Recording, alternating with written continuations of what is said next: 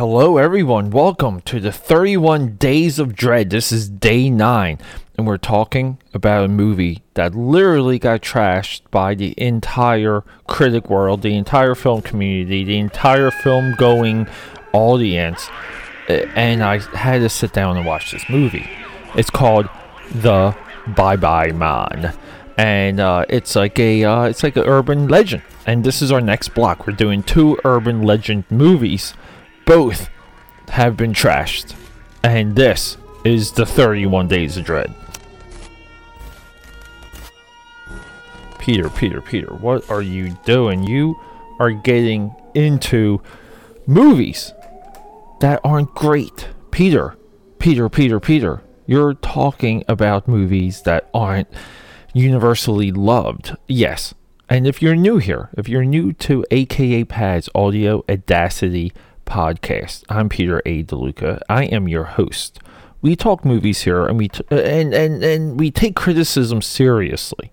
We take film conversation and film discussion seriously. Not enough has been said about this movie, and why is that? Please subscribe and support. Look, I got plug. I want to get right into it. This movie is directed by Stacy Title. She already has a background in writing and directing. You know, she makes those mid-level movies. This movie comes out, and it just gets it gets slaughtered. It gets destroyed. Now, the funny thing is, outside of a couple scenes, we have tense moments. We have atmosphere. We have a super cool baddie, super cool monster. We have a wonderful beginning.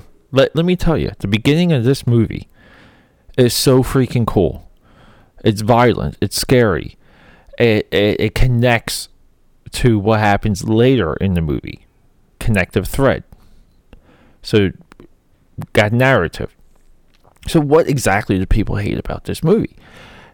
I didn't go into what some of these other people said, and I easily can guess what some of the criticisms are. Criticism, right? Bad acting. Criticism. Why did they do this? Criticism. This doesn't make any sense. And people will just ignore these other aspects. This is what I mean about why this podcast, why my podcast takes this seriously, because the 31 Days of Dread isn't just about great movies. The 31 Days of Dread is about these movies. Because we might be the only ones, you and me. We might be the only ones that critically look at these movies and care about it, and might want to re-explore them later. Is this movie perfect? I mean, is it like engaging? Like, you know, is it any different than like an episode of Supernatural or something we would see on the CW?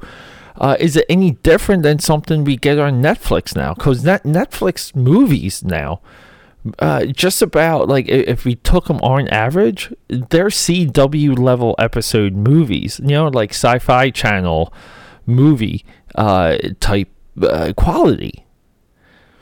So how are we rating this movie at this point? And now does this just become a movie that's trashing? You know, like that's trash worthy. Is this a movie that just becomes clickbait? I believe that. Now, in the past, you know, bad movies were explained, but they still resonated.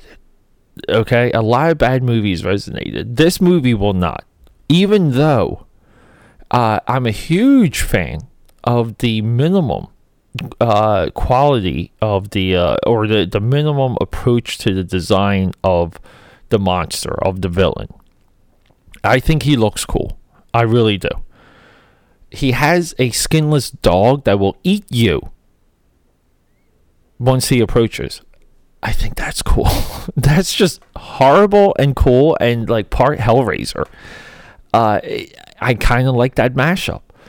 Could someone come in and make a incredible Bye Bye Man movie? Someone can. Could they recalibrate and recanon the trope of saying his name to bring him? Because, that's the hook of the movie. We cannot say the guy's name. And he, like, obsessively, the monster or, like, the spirit gets into your head and makes you obsessive and makes you crazy. And you write on all the walls, okay? These are tropes. They're nothing we haven't seen before, and they're not really special. But I think a lot of times when you see this stuff on screen, it's just fun, and it's goofy. And it's still somewhat horrible because like we're dealing with the destruction of the human mind, and to me that's always frightening. That's always a little bit scary. Like, is this one of those movies you would recommend? As a must see? No, but I think this movie paired with our next movie, The Slender Man, who equally has fantastic atmosphere and fantastically shot. The Slender Man cinematography is awesome. Let me just tell you that. I think this movie goes right in line with it. I think this movie had good music, good cinematography. It looks cool. The acting's there.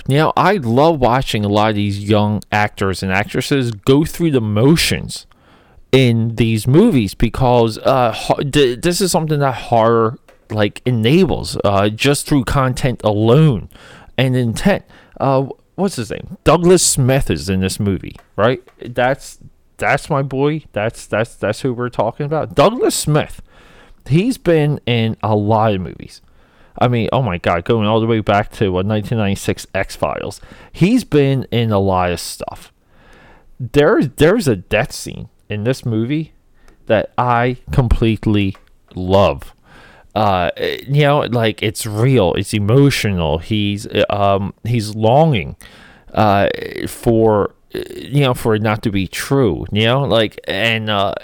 It's a typical horror movie death scene, but he brings a lot to it, and everyone brings something to their role in this movie. And it's like, easily I could just say, Pete, you're just trying to say something positive, and you're forcing it, like square peg, round hole.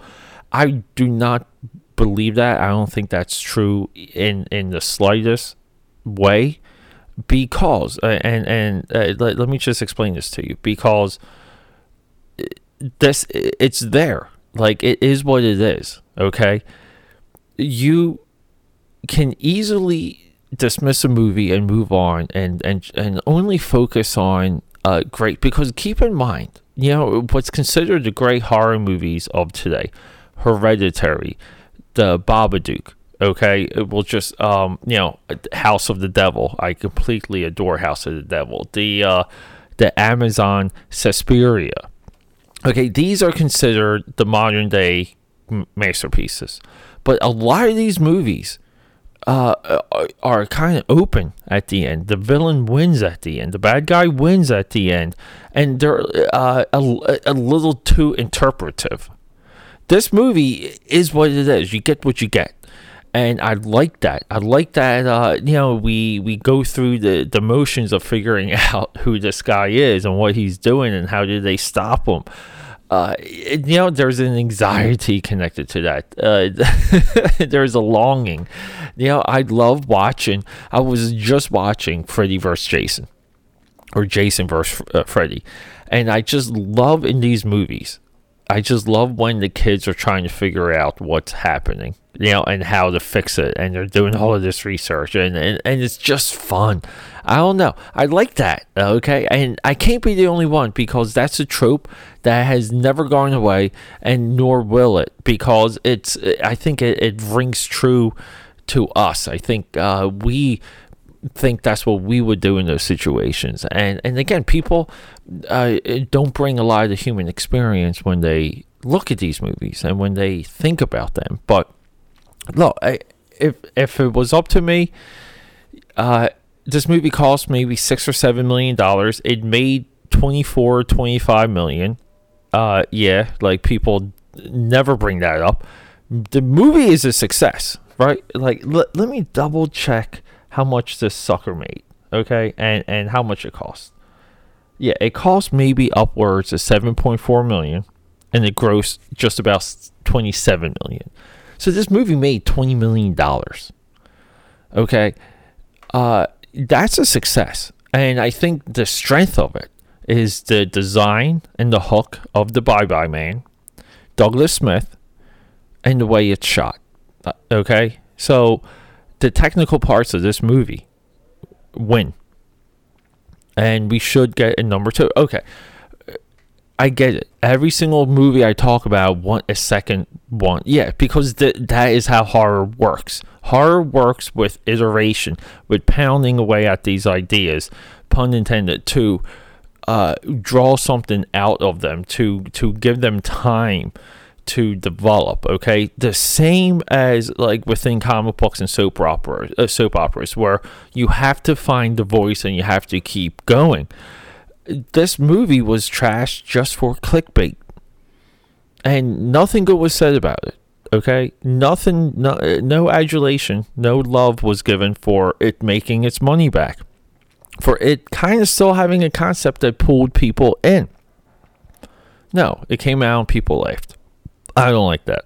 That's not my cup of tea. That's not how we do things at AKA Pad's Audio Audacity podcast. Quick side note, if you see me on social media, say something. It's AKA Pad on Twitter, AKA Pad 13 Instagram and Facebook, AKA Pad on Snapchat. Leave a review. Let me know what you guys think. I don't know. I think this movie got unfair treatment. I think it's a fun movie. I think with a six-pack, with some spiked seltzer, with some edibles, you would love this movie. Rock and roll. Peter A. DeLuca signing out. 31 Days of Dread. Until tomorrow, day 10.